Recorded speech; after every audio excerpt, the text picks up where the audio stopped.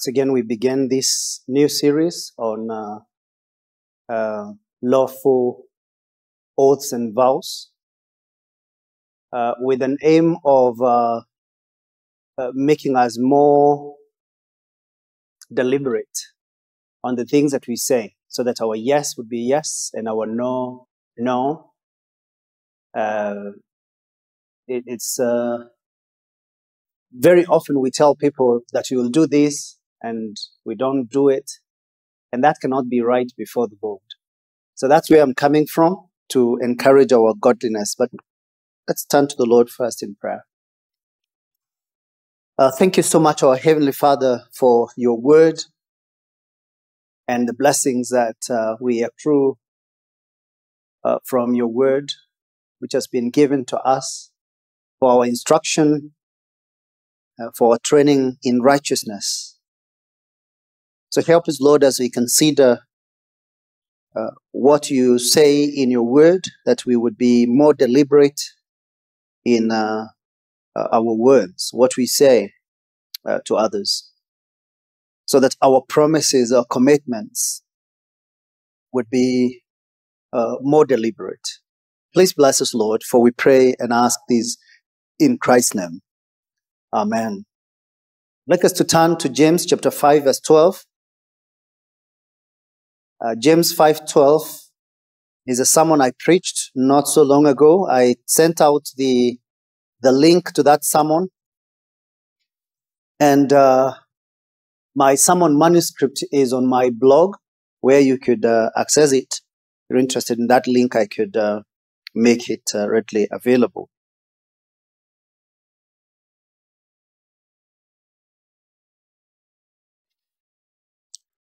I'd like to read that for us. James chapter 5, verse 12. Let's go ahead, John. Any other oath, but let your yes be yes and your no be no, so that you may not fall under condemnation. Thank you. We are to,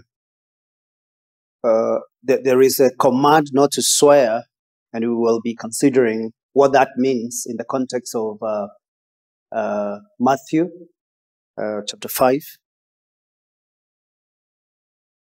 But the thing is, we need to be very, very careful when we give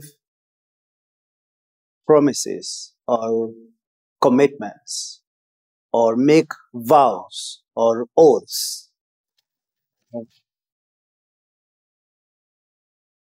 Now, if we go to our confession of faith,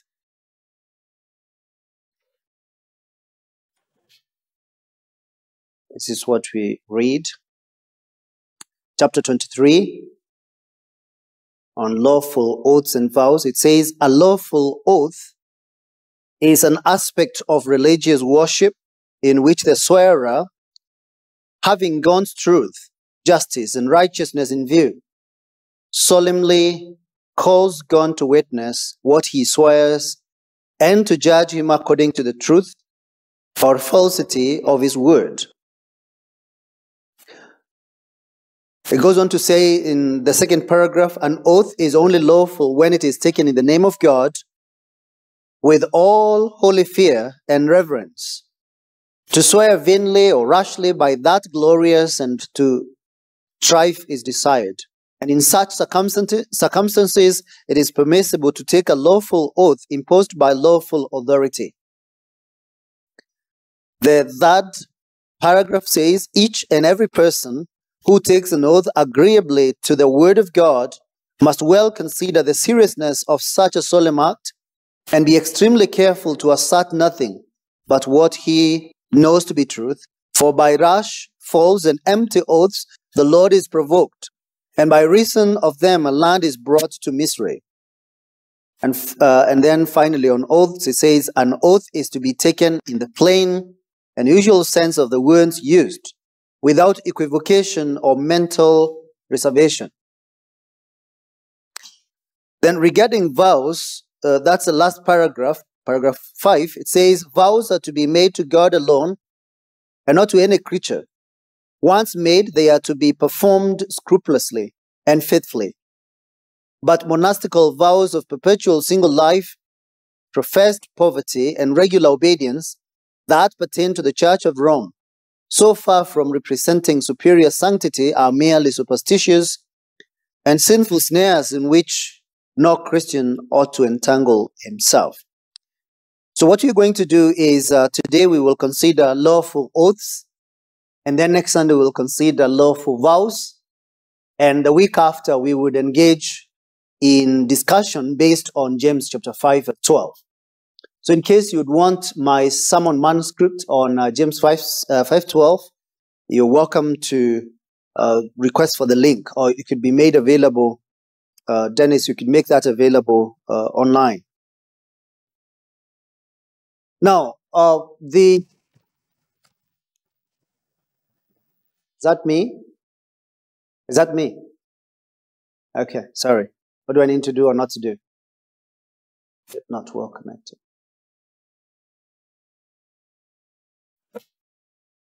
Sorry about that. So the many Anabaptists, these are Christians who really never succumbed to the pedobaptism, baptism of infants. They refused to take any oath in light of this moratorium. They would not take any vow or oath.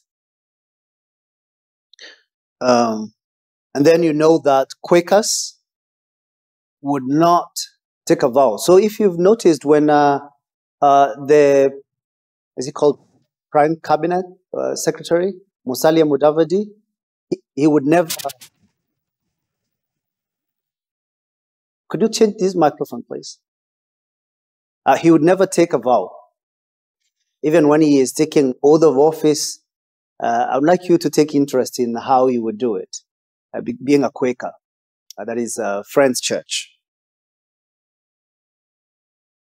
So then we may ask, what is it, and how are we to go about this verse? That is James 5:12, which strengthens the words of the Lord. Just give me a moment.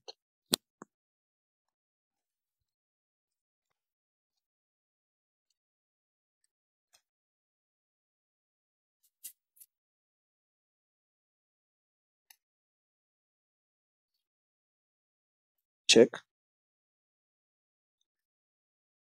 So let's define an oath. An oath is a calling upon the name of the law or of God to be a witness of what has been said as being true, or of a promise. At the heart of any promise, any word you utter, we need to realize that it's an act of worship. And if you look at the confession, over and over again, you see how much God is involved in what we say or do. So we call upon the name of the Lord to be a witness, knowing that God is omniscient, omnipresent. He is everywhere, knows everything, even before we say them. So that then the way we go about making our promises, it's in the witness of God. So the question is, do we have biblical evidence for oaths? And I would show you, yes, we do. But before that, we need to ask a very important question. When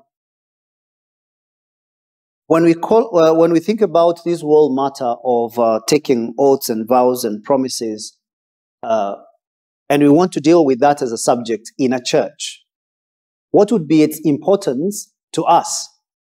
Why is this relevant? And especially, why is it relevant this morning? I've highlighted 5 things to show you why this is important to us. First of all, to prove that we belong to God as our Father. We've been adopted into His family. Our Heavenly Father does not lie. And we as His children ought to be like Him. Or how do we prove, how do we show ourselves to be children of God? It's that we would conduct ourselves like our Heavenly Father, isn't it? We know that the devil is the father of all lies.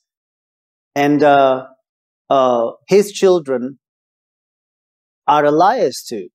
So how do we demonstrate that we have moved from being children of wrath like the rest of mankind, and now we've become children of God? We are to conduct ourselves like our Heavenly Father. And so the Bible says that as our Heavenly Father is holy, so are we to be holy. 1 Peter 1:16, excuse me. So to prove that we belong to God, that we are His children, our words must be meaningful.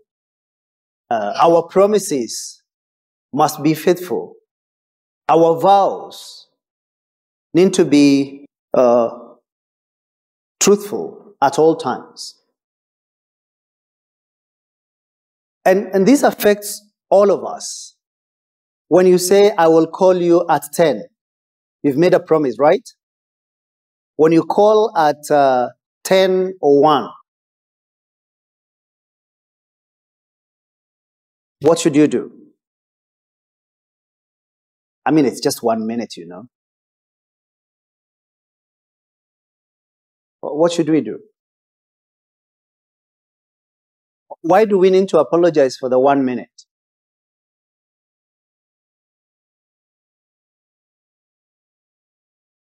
Yes, we've been unfaithful by 1 minute. I don't think that's the way we look at it. People just run late, even though, and they don't think much about it. You who are married made vows to your spouses. And remember, he or she married you with the understanding that you are a child of God. But now you're conducting yourself in a manner that does not demonstrate that you are.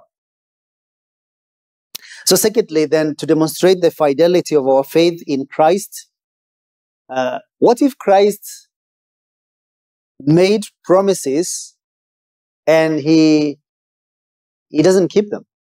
What if when he told that thief, the dying thief on the cross, the penitent thief, that today you will be with me in paradise? He didn't mean that. So why do we believe that when the Lord says, or when His word says, believe in the Lord Jesus Christ and you'll be saved, that promise is true? Now, that then needs to be demonstrated by us who have trusted in Him, living in such a way that shows that we are indeed in Christ, who made promises to us, and those promises have come to pass in our lives. And as Christians, as those who are followers of Christ, we are to demonstrate that we are indeed in Him. And then thirdly, I hope to foster honesty, sincerity, and integrity, so that we would be more trustworthy. These days, if you say, I am a Christian to people, does it mean anything? You know, you are there for a job interview, and you want to say that you are a man or a woman of integrity, and you respond by saying, I am a Christian. The panel interviewing you might not necessarily take you very seriously just because you said you're a Christian. Because Christians have failed in this whole matter of integrity. When we've been subjected to integrity tests, more often than not, we have failed. Look at our president.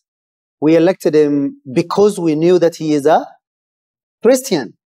But now he is going back on his promises over and over again. We are wondering, what kind of Christianity is this?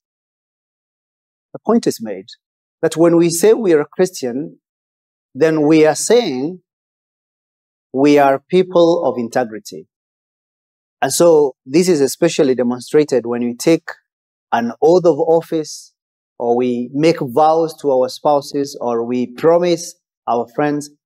All that need to demonstrate that we are indeed people of integrity in all our dealings. Being a Christian means that you will not go back on your on any aspect of integrity. When you're doing business, we know that our skills are correct. We don't use false measures and skills or weights. Integrity needs to be seen in everyday living. And that's what marks the difference between we and the world. The way, or what we say, what we promise, what we vow, need to be clearly different from the way the world would take their vows. So this clearly marks out the difference between us and the world. And lastly, to boost our confidence in our dealings with the world. We are not of this world, even though we are in the world. We conduct ourselves as citizens of the heavenly kingdom in everything that we do, in all that we say, in our thinking, in our planning. Now, when we will act in integrity, we do not walk in fear, even when we are given such a high office. You remember Daniel or his friends, Shadrach, Meshach, and Abednego. From the very beginning, they marked their territory as people of God. So when food was offered to them, they simply said no. But remember also how they were willing to suffer the consequences should their plan fail. They said, well, if after so many days we do not come across as healthy, you can do with us as you want. Or when Shadrach, Meshach, and Abednego were threatened with the burning fiery furnace, if they did not bow to the golden image, they spoke very respectfully to the king and entrusted themselves to God and were not afraid of death. So it does boost our confidence in our dealings with the world. So that when you are before your or before your tormentor, or even one who would cut off your hand, you still would be able to stand up and say, I believe in the Lord Jesus Christ, even if you are to chop off my hand. So this is very critical in our Christian living. Let's look at the biblical evidence that it is lawful to take an oath, whether in conversation or a law court.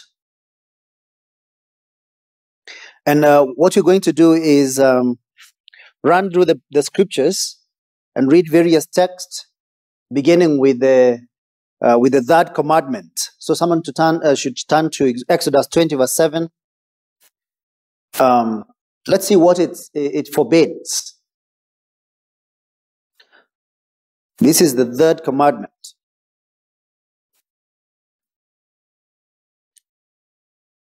Who is ready to read for us?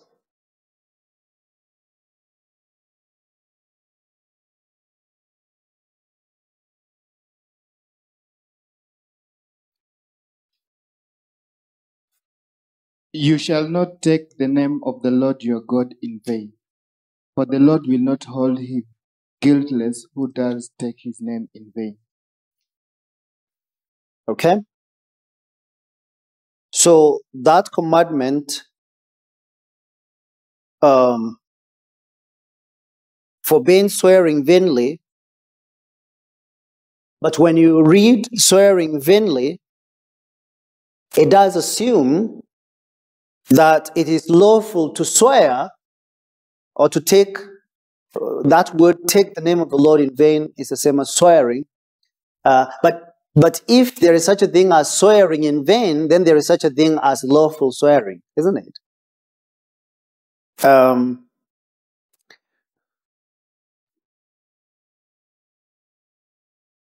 So how is it then that we do not swear or take the name of the Lord our God in vain? It's that when we use God's name or in promises or oaths or vows, when we say God being my helper in the marriage vows, then we are calling God to witness. And we are committing to truthfulness. We are committing to honesty. We are committing to acting in integrity in that whole matter. Otherwise, it would be in vain. All right? Then staff makes use of oaths. And this is quite a lot in the scriptures. All the covenants that God made, he did swear. And if you look at the way he made the oaths, he called destruction upon himself upon failure to do what he promised. Let's turn to Hebrews chapter 6, verse 13 to 16. Hebrews 6, 13 to 16. Would you like to read for us? Bilha. Then after that, give to Alex. Yes, go ahead, Bilha. Hebrews 6, 13 to 16. For when God made a promise to Abraham, since he had no greater by whom to swear, he saw himself saying, surely I will bless you and multiply you. And thus Abraham waited, obtained the promise. For people swear by something greater than themselves, and in all their disputes, an oath is final for confirmation. Right. So God made an oath, or God did swear to Abraham. And this is especially in reference to Genesis 12, Genesis 15, Genesis 17, in light of the Abrahamic covenant. When God said, surely I will bless you and multiply you, he was swearing. That's what the Bible is saying here. And then his name, he swore by himself, because there is no one greater than him. So you swear by one who is greater. That's what verse 16 says. For people swear by something greater than themselves, and in all their disputes, an oath is final for confirmation. Why do you think it's necessary to swear by one greater than than a swearer?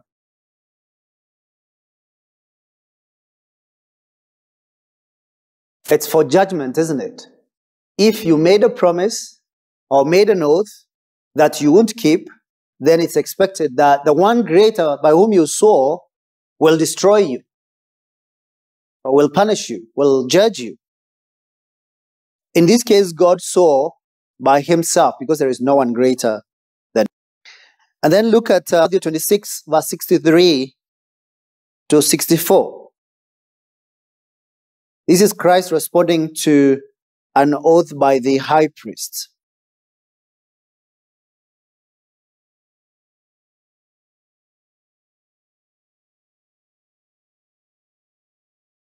I'd like to read that. Alex, go ahead. 26. 26, 63. But Jesus kept silent, and the high priest said to him, I adjure you by the living God, that you tell us whether you are the Christ, the Son of God.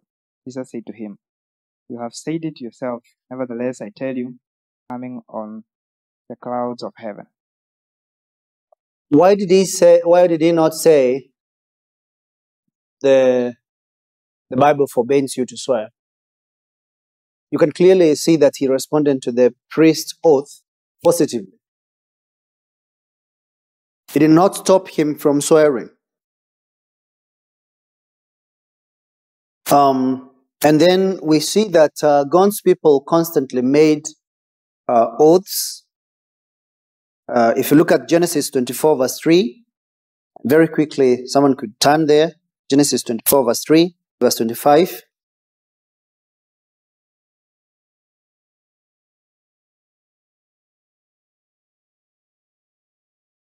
John, read for us Genesis 24 verse 3. And then James can read for us Genesis 50 verse 25. Genesis 24 verse 3. That I may make you swear by the Lord, the God of heaven and the God of the earth, that you will not take a wife, my son, from the daughters of Canaanites, among whom I dwell. So there is an example of an oath being taken, and he's demanding that their son would not take a woman or a wife from another tribe. Genesis 50 verse 25. Then Joseph made the sons of Israel swear, saying, God will surely visit you, and you shall carry up my bones from here. Yeah, so the swearing there, the same as taking an oath. To swear is the same as taking an oath. There is another example of God's people using God's name in making oaths. 1 Kings 17:1.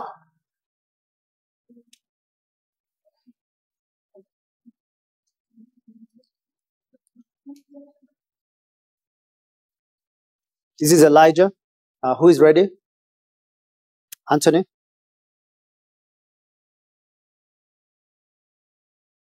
Go ahead, Victor. First Kings chapter 17 verse 1. Now Elijah the Tishbite of Tishbe in Gilead said to Ahab, as the Lord, the God of Israel lives, before whom I stand, there shall be neither dew nor rain these years, except by my word. As the Lord, the God of Israel lives, before whom, that's an oath Elijah is making. So I can go on and on. It's there also in Ezra 10:5 and Nehemiah 13:25. And in case you thought it's not in the New Testament, look at Romans 1:9 and 2 Corinthians 1:23. Very quickly, Romans 1:9, 2 Corinthians 1:23. Someone to read that for us. Anthony?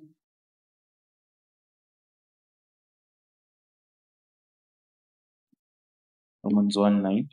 For God is my witness, whom I serve with my spirit in the gospel of his Son, that without ceasing I mention you. Yeah. That I mention you always in my prayers. The point is, Paul is making an oath there. He says, God is my witness. That's an oath. 2 Corinthians 1:23.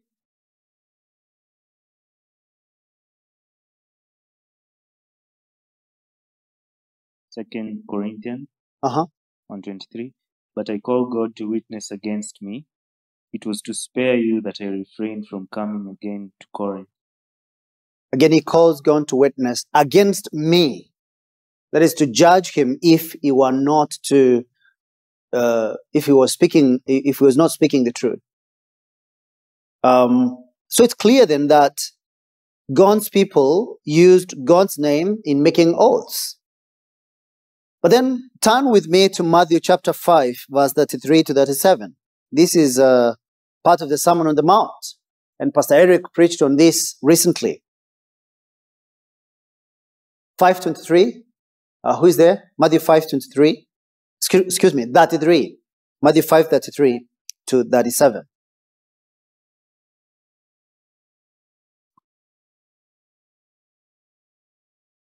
Go ahead. Again, you have heard that it was said to our ancestors, you must not break your oath, but you must keep your oaths to the Lord. But I tell you, don't take an oath at all, either by heaven, because it is God's throne, or by the earth, because it is his footstool, or by Jerusalem, because it is the city of the great king. Do not swear by your head, because you cannot make a single hair white or black.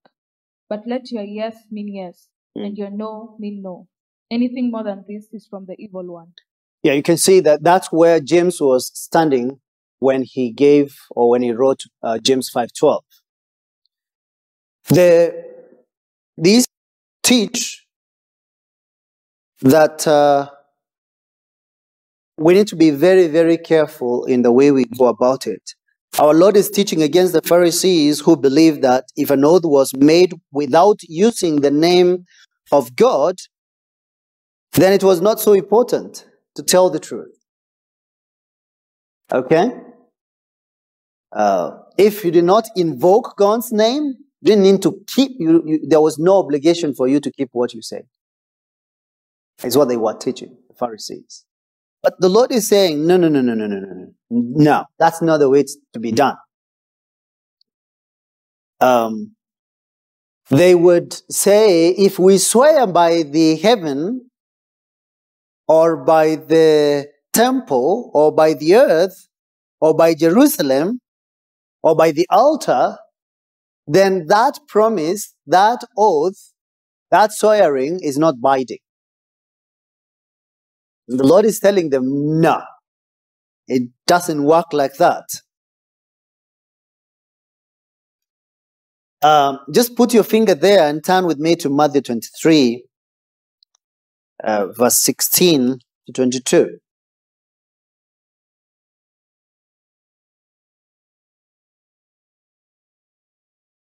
So this is where they are challenging. This is where the question of just a moment. 23, verse 16 to 22. He's condemning them for swearing by the temple. Woe to you, blind guides, who say, if anyone swears by the temple, it is nothing. But if anyone swears by the gold of the temple, he is bound by his oath. This is what they were teaching. There was this inconsistency. And so the Lord tells them, you blind fools, for which is greater, the gold, that is the gold in the temple, or the temple that has made the gold sacred? And you say, if anyone swears by the altar, it is nothing. But if anyone swears by the gift that is on the altar, he is bound by the... You blind men, for which is greater, the gift or the altar that makes the gift sacred? So whoever swears by the altar swears by it and by everything on it. And whoever swears by the temple swears by it and by him who dwells in it. And whoever swears by heaven swears by the throne of God and by him who sits upon it. So that gives you a commentary to Matthew 5:33. Their problem is that they were making this dichotomy between this is sacred, this is not. Well, you can touch the altar and swear, and that oath, you don't have to keep it. The Lord is saying, no, do not do that. Because when you swear, whether by the heaven or by the throne, whether by the temple or by the one who lives in it, it's all binding. It's an oath that you need to take seriously. And that's why then he went on to say that your yes is yes. Don't use any words to cover your lies. When you make a promise, you must always intend to keep it, whether you have sworn or you haven't, whether you are under the oath or you're not. Your yes must be yes, and your no must be no. Anything that may be used to cover up for a lie is from the evil one. That's what the Lord is saying. So Jesus taught that a use of oath, where you're using that oath as a means of covering up your lies, is all forbidden. Totally forbidden. So in our ordinary daily conversations, we don't need to be making oaths to cover up whatever. We must always speak plainly. Yes, no. And that's enough. That suffices. So we've looked at the definition of an oath. Let's look at the name in which an oath is to be made. We saw that a lawful oath is an aspect of religious worship in which the swearer, having God's truth, justice, and righteousness in view, solemnly calls God to wait swears and to judge him according to the truth or falsity of his word. And God will judge anyone who makes any lie in him or any lie without his name. Then secondly, an oath is only lawful when it is taken in the name of God. That's what the confession says. So when do you swear? We will look at the occasion, but before that, look at the name in which we are to swear. We to swear by any other name other than the Lord God, that is Yahweh, is a wicked denial of God's omnipresence, God's omniscience, God's justice and sovereignty. To swear by a false God is the same as worshipping that God.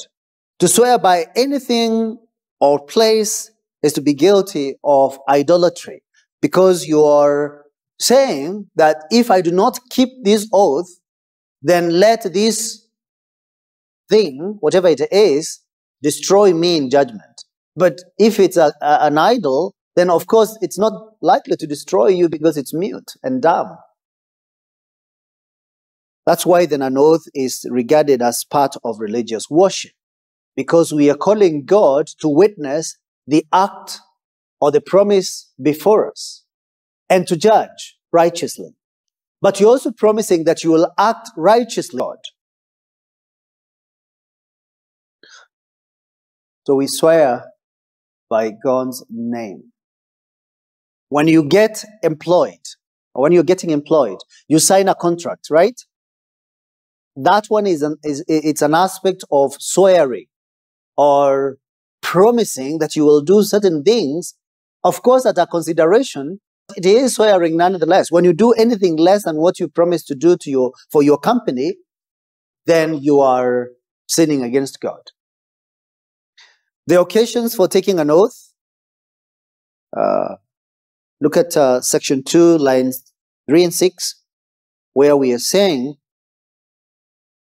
to swear vainly or rashly by that glorious and name, or to swear at all by any other thing, is sinful and is to be abhorred.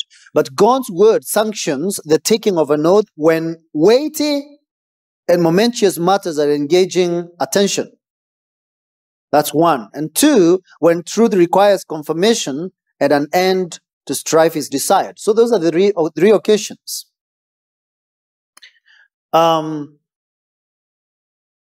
Weighty and momentous matters. What do you think are those weighty and momentous matters? Do you give examples of weighty and momentous matters? Yes. Marriage. Okay, why is marriage? Do you pass on the microphone to Wale? He's right here. Friend from Nigeria. Why is marriage a weighty and momentous event? Because for most people, after a decision to become a Christian is the most important decision they make. Do speak up, please. I said, because for most people, after the decision to become a Christian it's the most important decision they would make. It's Right. a lifelong commitment. It is. It is a lifetime commitment. So the reason why we celebrate when people in weddings take vows and then after they've done it, when they say, God being my helper, what do? We know that that marriage is sealed. Or when do you think marriage covenant is sealed? So there are lots of things that happen in a wedding. And all those things are meant to seal the commitment, the life commitment in marriage. But especially when they make those vows, it's sealed. That marriage is done. Another example of a weighty and momentous event. Yes.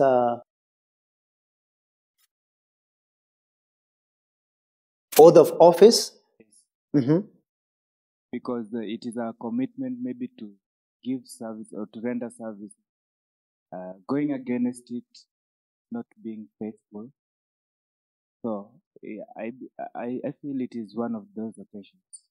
Okay, so for the case of the marriage, you are ceasing to be two, you're no longer two, but one flesh. In the case of one who is taking an oath of office, he is taking an oath to represent people, to speak on behalf of many.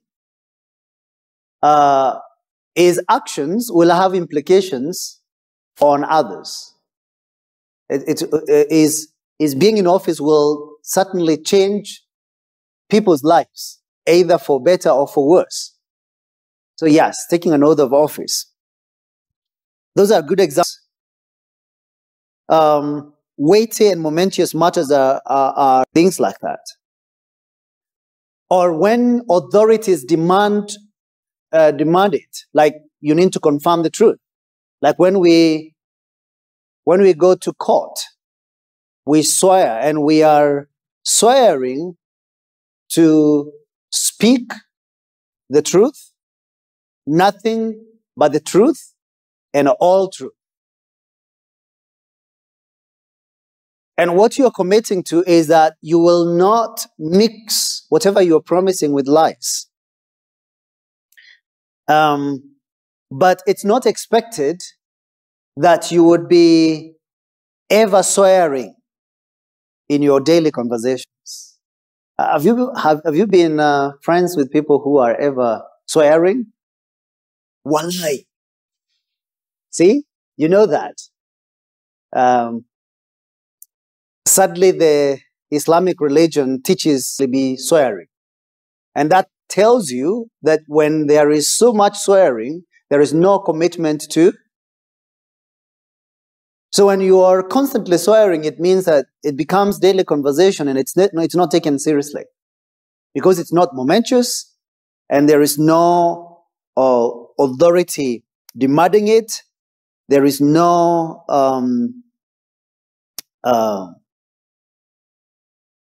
requirement. There is no strife. So you don't need to ever be swearing.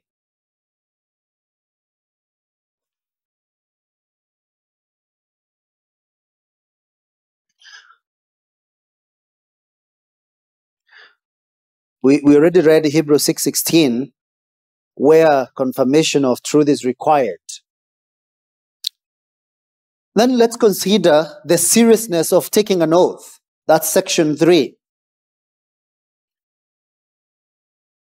It says that each and every person who takes an oath agreeably to the word of God must well consider the seriousness of such a solemn act, and be extremely careful to assert nothing but what he knows to be truth. For by rash, false, and empty oaths the Lord is provoked, and by reason of them a land is brought to misery. If we could turn to Jeremiah chapter 4, verse 2.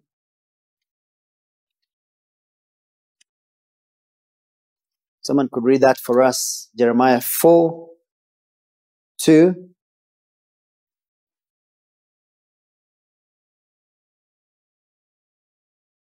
Who is that? Moketi? Jeffrey, go ahead. Jeremiah chapter 4, verse 2. Could read from verse 1. If you return, O Israel, declares the Lord, to me you should return. To remove your detestable things, my presence, and do not waver. And if you swear, as the Lord lives, in truth, in justice, and in righteousness, the nations shall bless themselves in him, and in him shall they glory. Right. If you swear, then you should do it. Because if you do, then there would be God's blessings upon it. But then when you swear and you don't do it, then you are risking falling under the judgment of God. And God obviously does withdraw blessings.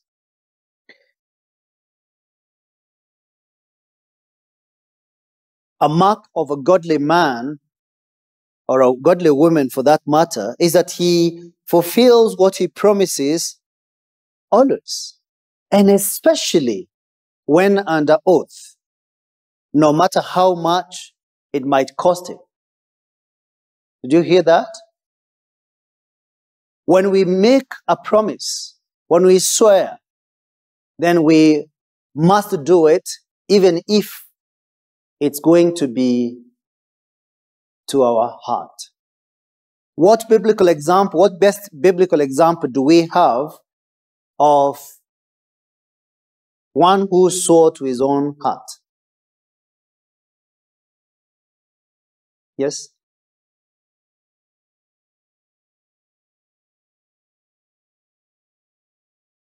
Yes, Lawrence? In the book of Judges, we have Jephthah. What did he promise? Swear. He swore to give the first thing that comes when he goes back. If God gives him victory and he returns, whatever is first, he meets with first from his house. And that happened to his daughter. His only daughter. Right? And what happened? Not very clear what happened, but I think he fulfilled the vow. So she requested for a few days to mourn. Yeah. It appears that she was actually sacrificed. Yes. And the fact that it was celebrated in Israel that day then clearly does show that Jephthah did fulfill his promise. But I don't think that that's that's an awful thing, and it was such a big thing. But what would you say is the greatest promise by an oath that was fulfilled at such a high cost? I think I've already given it away. Yes, who is going to answer it? Nonetheless. You said I've given it away and no one is... What about Jesus Christ? Yes, if you could give it to Brother Wilfred Kiplagat. What about Jesus Christ? Go ahead, if you could hold the microphone. God gave us His only begotten Son, Jesus Christ, to die for our sins. Yeah. Yeah, so throughout the Old Testament, we have God constantly promising, beginning with Genesis 3:15, that He will give His Son. And this is further strengthened by an oath. Like, for example, in Psalm 110 and many other passages that show God swearing that He will give His Son for our redemption. And did He do it? The Bible says that God put Him forward as the propitiation for our sins. And not for our sins only, but for the sins of the whole world. So then let's find out, what promise have you made, what oath have you made that has been the most costly to you? And would that be comparable to what God has done? See, that's why Christians have to be very, very trustworthy. We have to be people of integrity. You know, brethren, we as a church covenanted to be here at 9, but how many of our church members are here? How many? Why do we have all these empty seats? Why do we have all that? Impact us directly. The time that you report to work and what you do at work shows whether you're a Christian at heart or not by your commitment to integrity in what you said, what you promised, what is expected of you, your commitment to your contract, your commitment to your vows, to your spouses. All that shows whether we are indeed Christians or not. Because then lastly, it's not just the seriousness, it's also the sincerity of our oath. The last statement is this, paragraph 4. An oath is to be taken in the plain and usual sense of the words used, without equivocation or mental reservation. You know, you make promises. Let me give you but they require you to work even on Sundays. Now, there is already a promise, even a demand from God for you to the Lord's day is as his day. But then you sign that contract, you know that you're conflicted because it requires you to work on Sundays, but you are hoping that you will renegotiate the terms once you have the job. How many times do Christians do that? You're hoping that you will renegotiate the terms after you've been employed. So this is where you're making mental reservation. Know that they are asking you to do something that you don't want to do. You know the consequences of doing it. And so you're not really committing to it, but you are acting as if you will do it. And you make the company believe that you have no problem working on Sundays.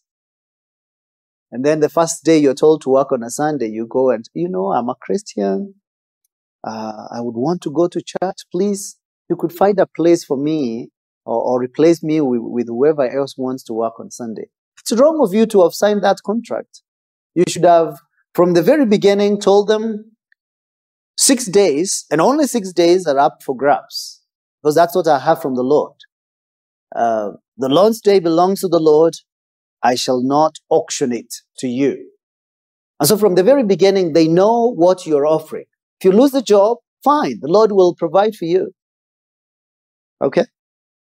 So there must be this commitment to exactly mean what we are saying. What we say is exactly what we are to understand in our own minds. We must not impose another interpretation on the oath in our mind contrary to what we know the witnesses understand. Nor must we add any words secretly in our minds to change the oath. And brethren, that's on marriage vows being standard. Because we all know what those words mean. But when you write your own vows, who knows what you mean? You know, who knows what you mean? And that proved me right when I had this couple who decided to write their own vows, and they really thought about it. And so we agreed, okay, you can have your vows written, you can write your own vows, but you will say them after you have done the standard vows. And later on, they began arguing about their vows, and the secondary vows came to the fore in their arguments. So don't say things that you're hoping that they will understand. You don't quite mean everything that you're saying. That is lack of sincerity. What we say must be what is meant, and what we expect others to understand. We must not add words secretly in our minds or change the oaths. The Roman Catholics would allow, in certain cases, where they are dealing with heretics, to change things, to shift goalposts. But any attempt to shift goalposts is unchristian. Is there any question before I close? Still, we'll have a whole session of question and answer, but you could raise whatever question you have, then we can close. Okay. Thank you, Pastor Murungi, for that session. My question is, what are your thoughts on resolutions? Do they fit the category of oaths and vows? They do, yes. Okay, thank you. So whatever we say, whether we say or write down, or however, whatever media we might use, does not matter. We need to commit to doing what we have promised to do. Later on, I would be making a distinction between committing to do certain things and being unable to do them, but still committed to doing them, if that makes sense. I mean, what Paul describes in Romans 7, the things that I want to do, I don't quite succeed in doing them, but I still want to do it. Yes, the flesh is weak, but my spirit wants to do these things. We'll talk about that. Yes, Mike? I believe the series that you're taking us through should or might touch on. So I just thought to raise it up. It doesn't have to be. It could be a prayer. I mean, when you're praying, how many times do you say, "Oh my God"? But I know that people can in jest say "Oh my God" as an exclamation mark, but that's using God's name in vain. Okay, thank you for the series. What would your thoughts be? I've just Googled this, the presidential oath of office. It's actually not in the name of God. So first time I'm noticing. What would be your comment? I think they have cleverly withdrawn it, but I think the Kenyan oath of office does have, doesn't it? No? Okay. Well, but still, in a sense, it doesn't really matter. When they lift up the Bible, what are they saying? We shall abide by the content of the truth revealed in God's word, and therefore submitting to God. But God will not hold them guiltless, because that is a weighty and momentous matter where they are representing the whole nation, and whatever actions they take would have would impact the nation. So I don't think it makes any difference, because even in our daily conversations, we still need to commit to doing what we promise to do. Brother Kiplagat, then we'll close. Yes, I'm thinking about testimonies, baptism. It's a way of swear. It is, yeah. Well, I would say some of the songs that we sing are also swearing. And so there are some songs that unbelievers need to be told, don't sing that. You know, "Oh God, I've promised to serve thee to the end." An unbeliever is singing that. And yet they have not even submitted to trust in the Lord. So yes, when everything has been said and done, we need to realize that we live in the presence of God, who sees everything, hears everything, knows everything, and commit ourselves to living in His presence. What is called Kuram Deo. We know that God He knows everything, even our thoughts from afar. Psalm 139. And we conduct ourselves as people who fear God in all our dealings, not men. Amen? Lord, thank you so much for this morning and for your word.